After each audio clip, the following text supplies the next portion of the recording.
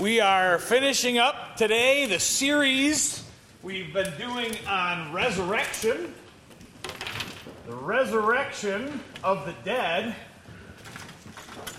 And with that series, we've started from the very beginning. We've started from mankind coming into earth and how Adam's sin brings into mankind death to all. All right? And that we plummet at the very beginning of the series and say death happens. It comes as soon as sin shows up in this earth. The first murder happens the second generation in with Cain and Abel. And from there on out, God's plan begins to take place. And so we see that the prophets, God seems to give the prophets power, particularly Elijah and Elisha, to raise the dead. And we look at that, and people as they live, they say, oh, the prophets, they've got the power to do this. Except, and it's an unusual thing, it happens once in a while, but except after Elisha's done, of course, the bones of Elisha are hit by a dead body, and it raises that body right up. And with that resurrection, we find that the real power is with God and not with man. All right, so God is teaching us a lesson. He's beginning to show us where the power comes from. And then we're going to start to see the progression of God's lessons through the Bible. Next, we get to Jesus, and he raises people from the dead. And we watch as he raises a little girl who has died moments ago. And then we watch as he raises the son of the widow of Nain, who has died just a while ago and literally is in the middle of the funeral procession, stops, and he raises him from the dead right then and there, okay? And then we see as he raises Lazarus from the dead, and Lazarus is already dead and buried, and they believe he's already going to stink because he's starting to rot. All right, so what that teaches us, that progression, is that there is no timetable with God's resurrection. Jesus was not concerned about getting back to see Lazarus before the body started to rot. He's not concerned about the time. And so all of these questions and these things we've learned step by step through the Bible, we start to form ideas about what is really important and what's really going to happen in the future. Now, after that, Jesus, of course, in a triumphant way, Jesus raises himself from the dead. All right? Ultimate power is with the Lord in raising himself, and he himself has that power. And we begin to track and trace, and we see death came to everybody through Adam. And finally, we said Jesus, when he raised himself from the dead, he was what we called the first fruits of the resurrection. He's not the first one to be raised from the dead, but he's the first fruits. And that basically meant that he was the first one with the renewed body. All of those other people that were raised from the dead were going to die again. Okay? But Jesus is the first of that crop that is changing all of eternity, and Jesus will never die again. And we looked at that in Revelation. He was dead and alive forevermore. All right? So we see that. And when he raises himself from the dead, along with him come some other people, right? Some of those bodies of some saints at the time of Jesus' resurrection, he kind of, with that, grabs some extra, we'll call it. He grabs some extras, and they go out into Jerusalem, And there's good old Aunt Flo or whoever, and she just shows up. She's been dead and buried for a while. Boom, she shows up and walks in, and I'm sure people almost drop dead saying, who are you? How'd you get here? All right? But the power of Christ's resurrection is so all-enveloping that so much is happening, he is shaking the foundations of other dimensions. Okay? And we saw that last week when those raised from the dead. He went into that place, right, that we called Hades. All right? And we saw that in Hades, originally, there's kind of two sides. There's a big gulf in between. No one can pass in between. There's two sides. One side is paradise. All right? And the other side, we've loosely called it Hades, or sometimes people use the word hell for that, or Gehenna. There's a bunch of different things. The burning place. There's a bunch of different ideas that get you there. But when Jesus came into that place, that holding place, he preached after he had died, and he did not join his body yet, it seems, at that point. He came, he preached down there, and then he takes the people with paradise and leaves that and brings them up into the presence of God. Okay? So he's started to vacate this place that we only know a little bit about. Now the rest of the people are left there for a while. The people on the Hades side are left there for a while because the story's not finished. And that's where we're going to finish some of the story today as we look and see what happens with what's going on. All right? So we're going to talk about the culmination of this whole resurrection. Jesus is the first fruits, and now we're going to look at the whole reaping, the whole harvest of what's going on. Okay? So when we have youth events, sometimes we've had a whole bunch of kids, and we take them different places and do different things with them. Hard to keep track of a lot of kids when you're out and about with them. And we thought it was a good idea not to lose any of them. So we ended up giving them numbers, and that's what we found works pretty well.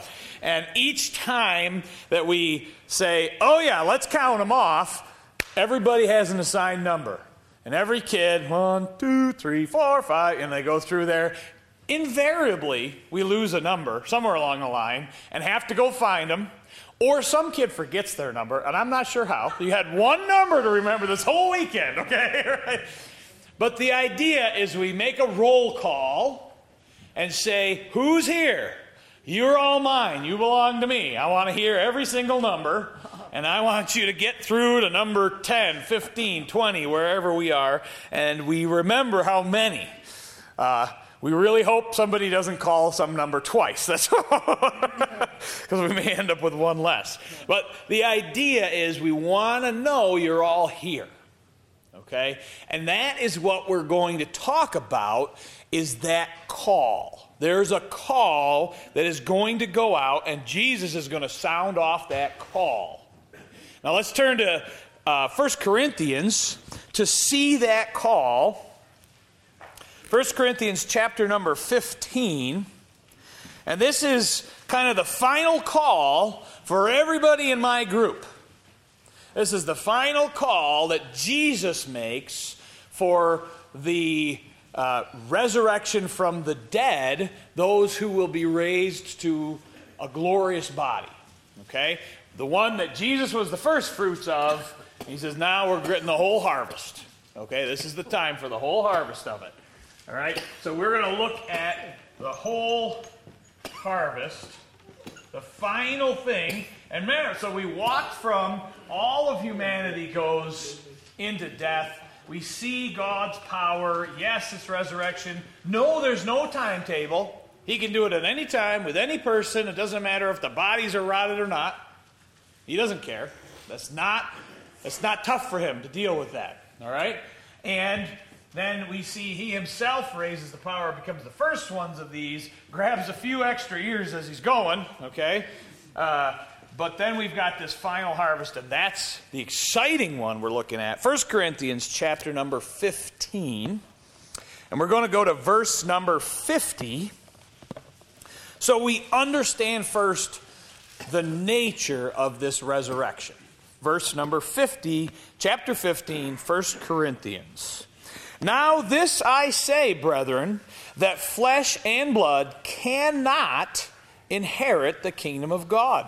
Neither does corruption inherit incorruption. Behold, I show you a mystery. We shall not all sleep, but we shall all be changed. All right? So, Paul is saying this. There is something going to happen here. And we talk about the resurrection at this last resurrection. It is your body raised from the dead, but it is going to be changed. It must be changed because he said the old body is what's left behind after the curse has torn you down and all of your genetics and everything that you have, you're not what you could be. Because under the curse, you have been limited and pressed down and pushed down, and under hundreds and hundreds of years of this curse, all of nature has been repressed, okay, under the curse. Sin does nothing but kill and destroy. And our world has been full of death. We've never seen a world that's just full of life. We've never seen what that is. Everything we look at, you cut a tree down to build something out of it, you kill the tree. We don't know what it's like to live in a world without death in it. But we will. We will see it. Now that's beyond our thinking.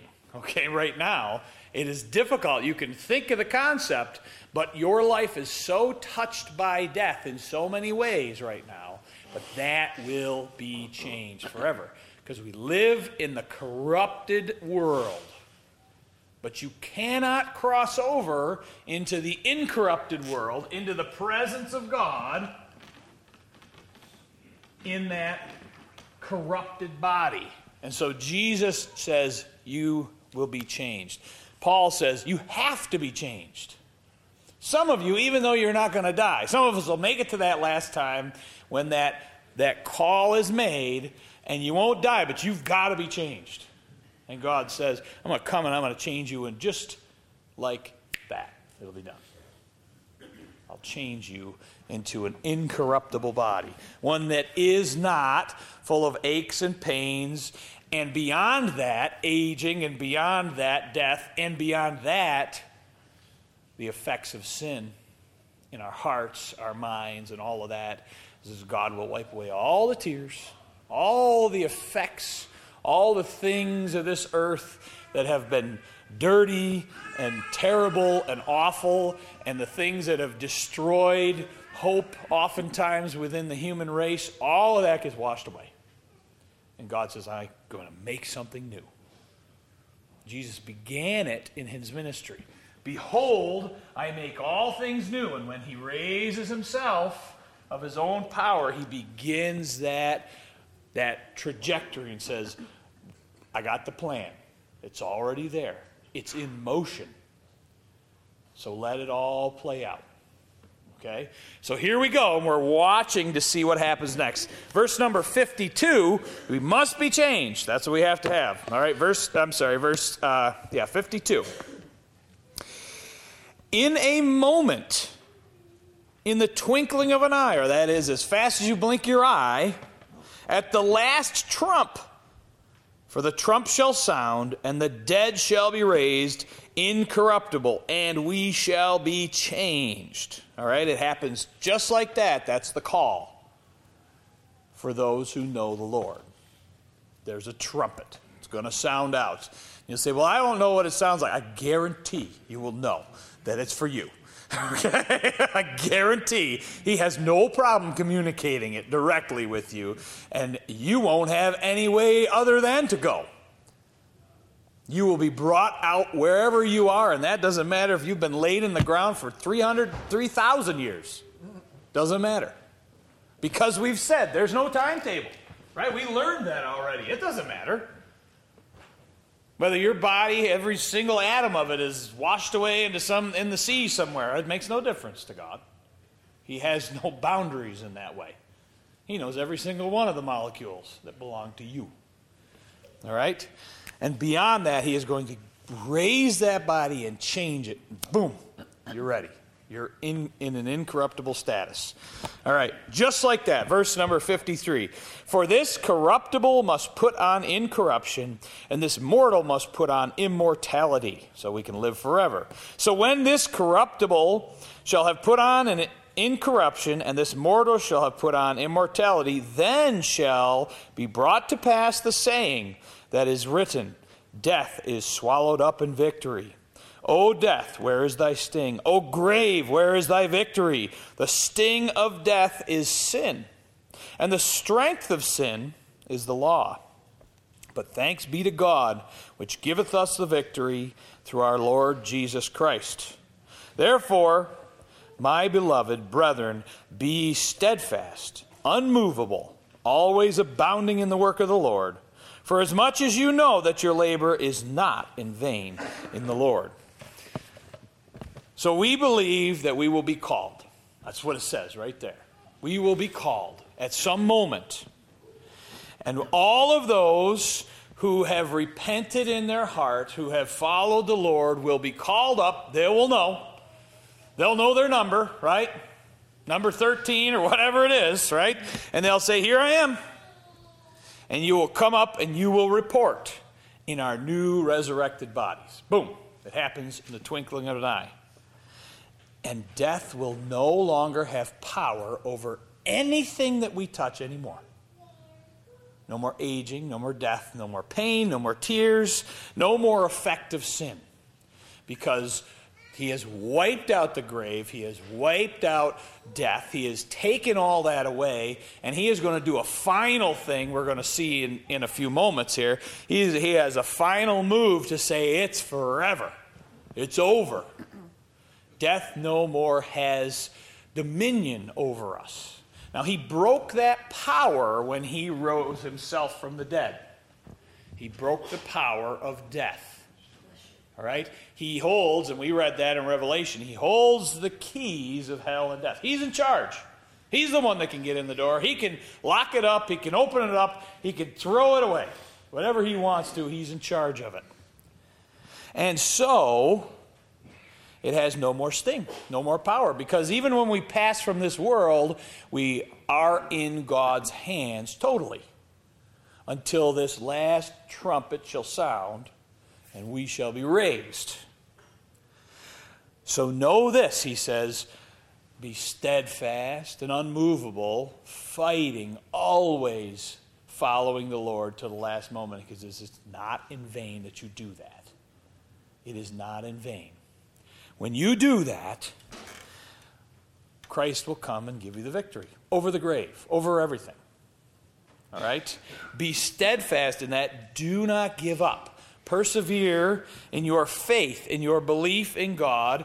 Don't stop and say, never mind about this whole thing. It's just too hard. Keep going. When it knocks you down in life, because it will, and it kicks you down again 3 or 4 more times in a row before you can even get up again, get right back up. Ask for forgiveness. Look to the Lord for strength. Remain faithful to the end, because it will not be in vain. You will not have wasted your effort or your energy. And what a day when everybody is raised. We wait. We have hope, because we can now through Christ. We have hope. Now over there on the wall is a bunch of signs, and we keep adding to that plaque. That is everybody in our church who has been here, been a follower of the Lord, here in our church, one of our family, and who has passed on and is waiting for the day. They are not called those who are gone. It is not in memoriam of them. It is as a reminder to us, because it's labeled as the church triumphant. Right? We will have victory. That's what we believe. That's the difference between believing in God and every other belief in the world, is that we believe in victory through Christ. And that though not a single one of us is perfect, it's not our perfection that gets us there. It's Christ's perfection that gets us there. All right? So here it is, the church triumphant. We will be reunited in that day, and he will pull us out of the ground. Now, this is kind of a weird thing to think about, because what about those people that are gone now? And we said, yeah, he pulled them out of paradise, and then they're in the presence of God in heaven when he rose from the dead. So are they just like these floating spirits around? Are they, what are they like? Well, we do know a few things. We saw a few little clues along the way of people that had gone over to the other side and were given a moment back in here on earth. Sometimes seconds, sometimes minutes, maybe even hours. We saw a few things throughout, and if you looked, you would see a story about Saul, who tried to call up Samuel, and it was done in an incorrect way, and God surprised him and really sent Samuel. Okay? And Samuel came, and everybody knew in that room that it was Samuel immediately. So we see that they're recognizable. The people on the other side, people that have passed, are recognizable. We also saw Jesus as he was being transfigured, standing on the mountain. Disciples, the closest disciples, are with him. And here shows up two figures. People that have not lived for hundreds of years. They've never seen a picture of these people. They do not know. And yet they know immediately that's Moses and Elijah. How do they know that? Well, clearly, God has somehow enabled them to be completely recognizable. So those who have passed over on the other side, we have good reason to believe that they are in some form, whether bodily, temporarily, something, and definitely with their spirit and soul, personality, what makes them up. All of that's very clear. So when you go on and pass on and you see your mother or your father, you will know immediately. And guess what? You'll probably know people that you never met before. You will understand and know who they are. There is a definite ability to be able to understand relationships.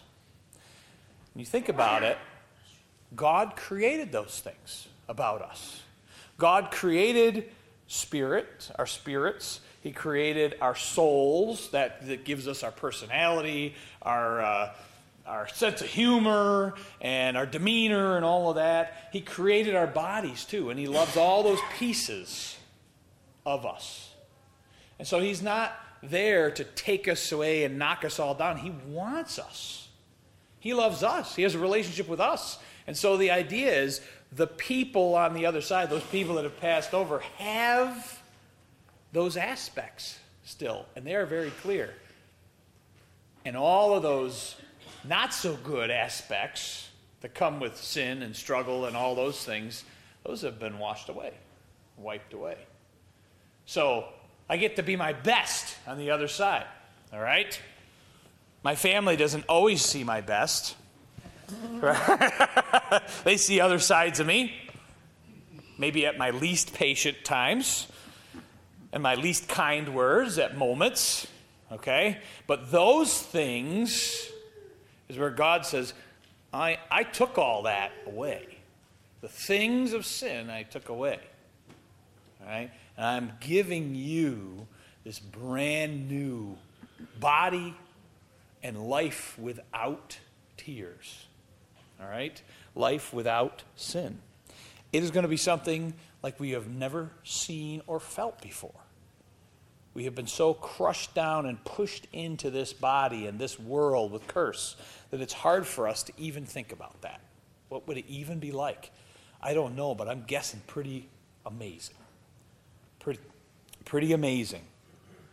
Okay? So, God has taken those things and given us victory over death. When we're resurrected, we are then going to join with our eternal, immortal bodies at the final call. All right? So, we need to look and see because something else is happening in the background. All right? Let's turn to Revelation. At the time of this, or somewhere around the time, and we don't know the exact time of that last call. No one does. And if anybody tells you they know exactly how every event will take place in Revelation and through all the end times, then they're lying to you. Because Jesus said that no man knows the day or the time. Okay? So we know events. We know they'll happen. Some things have sort of a natural progression. But all we know is we're waiting and we're ready. That's the point. When Jesus talks about the end times, he says, look up, for your redemption draws nigh. That means pay attention in your life and don't get complacent. Be ready, because it could happen at any time. Just be ready and have a relationship with me, and all these things, I'll take care of you through all of it. No worries. All right? Revelation chapter number 20, because there's something happening, just like when Jesus went to this other realm, this other dimension, when he was resurrected. Just like when he did that, at the very end times, around that last trumpet call, something else will happen, and he will complete what he started after the death came here, and actually what he started before the foundations of the world in his mind. All right? So, Revelation chapter 20, verse number 10, this is after all sorts of things have happened at the end times. Here we are, the final blow, verse 10, and the devil that deceived them was cast into the lake of fire and brimstone, where the beast and the false prophet are, and shall be tormented day and night forever and ever.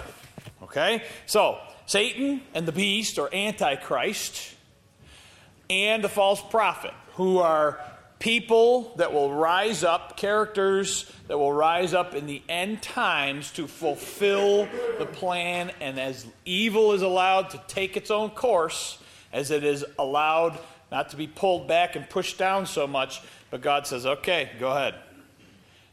Run your course. And evil runs its course, and it will just explode faster than you can imagine. As that happens, the Antichrist and the false prophet will step on the scene. There's a whole lessons and series we could do on all of that. But in the very end, when that's all run its course, Jesus takes them and says, you're done forever. And the place that he created is called the lake of fire. And it was created for Satan, who turned against God, and all of those who followed Satan from heaven. Fallen angels, or we call them demons. Okay? When it happened there, God says, I've created this for your demise. And so, the Antichrist and the false prophet also get thrown in there. Unfortunately, in God's plan of salvation, there are those who will not accept his plan. And though the lake of fire was not created for them, that is where they will end up. Okay? Those who would not have God in life will not have God in eternity. They make a choice in life. I will not have you. I do not want you. But that choice becomes eternal after living a life saying, I don't want you in my life. I never want any of your things. Well, when God really takes his presence away from them, and he turns his back on them because they would not have him, that is a sad, sad day, and we don't even know what it's like to live without the blessings of God. We wake up every day, and the sun shines, and the water's out there, and there's nature all around us. We are lavished with gifts from God all around us. When all of the wonderful gifts of God get taken away, what is left? Sorrow, sadness, sin, loneliness, nothing left. That's the absence of God, and there's nothing good about it. It's torturous. But of those who won't have God, he will give them their choice. Let's continue in verse 11. And I saw a great white throne, and him that sat on it, from whose face the earth and the heaven fled away. There was found no place for them. And I saw the dead, small and great, stand before God, and the books were opened. And another book was opened, which is the book of life. And the dead were judged out of those things which were written in the books, according to their works. And the sea gave up the dead which were in it, and death and hell delivered up the dead which were in them. And they were judged every man according to their works. So all the dead are called up to give account before this great white throne. And the great white throne is where the Lord sits and separates out those who would have him and those who would not have him. He knows every thought and everything that was done in every person's life. And he says, would you or would you not have me? And that's the moment where he says, you would not, you're there, and if you are, you come with me. Those who are written, it says, in the book of life. And that's where we sing that song, okay? There's a new name written down in glory, and it's mine. Oh, yes, it's mine. Because he wrote our names in the book of life, and that is never to be blotted out.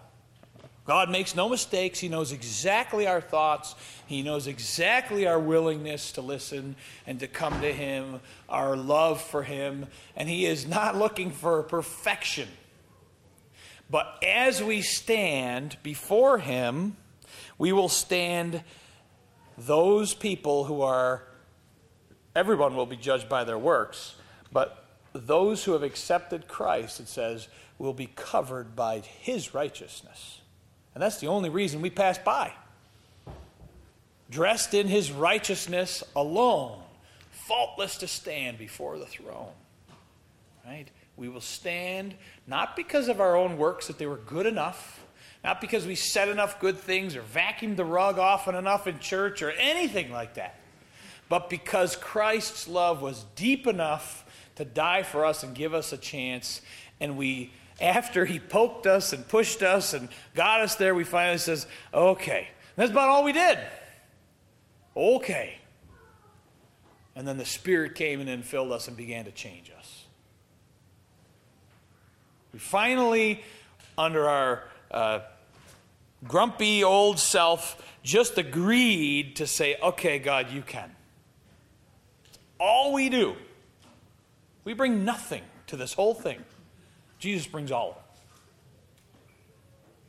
And Jesus is going to cover us with righteousness at that moment. And my name will be written in the book of life, not because I stand up here and teach, not because I've done anything right. I've done lots and lots of wrong things. And if I stood on my own, Jesus would say, you're out. But if I stand in Christ's righteousness, covered by him, I'm in. Nothing to do with what we did. And beyond that, we will see that those who are dressed in Christ's righteousness, he's going to reward us way beyond what we deserve for the things we did. And all we did was what he prompted us and pushed us and helped us to do. And yet he's going to say, I'm going to reward you for that. Be pretty small and insignificant in the standing in the sight of Christ in that day. And so, the most exciting thing is, because he did that, we're written in the book of life. If we just accept him in our life, we then can be resurrected on that day. And when that last trumpet sounds, up we come. Out of the graves, from across all of history, across the world. Doesn't matter if you were buried at sea, where you were, and everybody stands. And those who did not accept him also stand in judgment. And their works, and I have talked to people who say, I think I got it good enough covered to get in heaven. You ain't going to get good enough. God's not going to say, well, I weighed it, and everything is going to be, nope, you didn't have enough. If you don't have Christ's righteousness, it's not enough. It's not enough. And so God does that amazing separation right at that point. And then he finishes the whole job. Verse number 14, and death and hell were cast into the lake of fire. This is the second death. And whosoever was not found written in the book of life was cast into the lake of fire. There it is, the final thing. If you're not written in the book of life, everything else goes. All that is left with the curse. All of the things involved with sin and the curse that crippled this world, he has made the final blow and says, death, you're gone. I don't need that anymore. Hell, you're gone. And so he finishes this whole thing, throws it all into the lake of fire. It's finished. The first half he did when he was resurrected. The second half he does at the final judgment, and it's gone. He is finished, and eternity begins.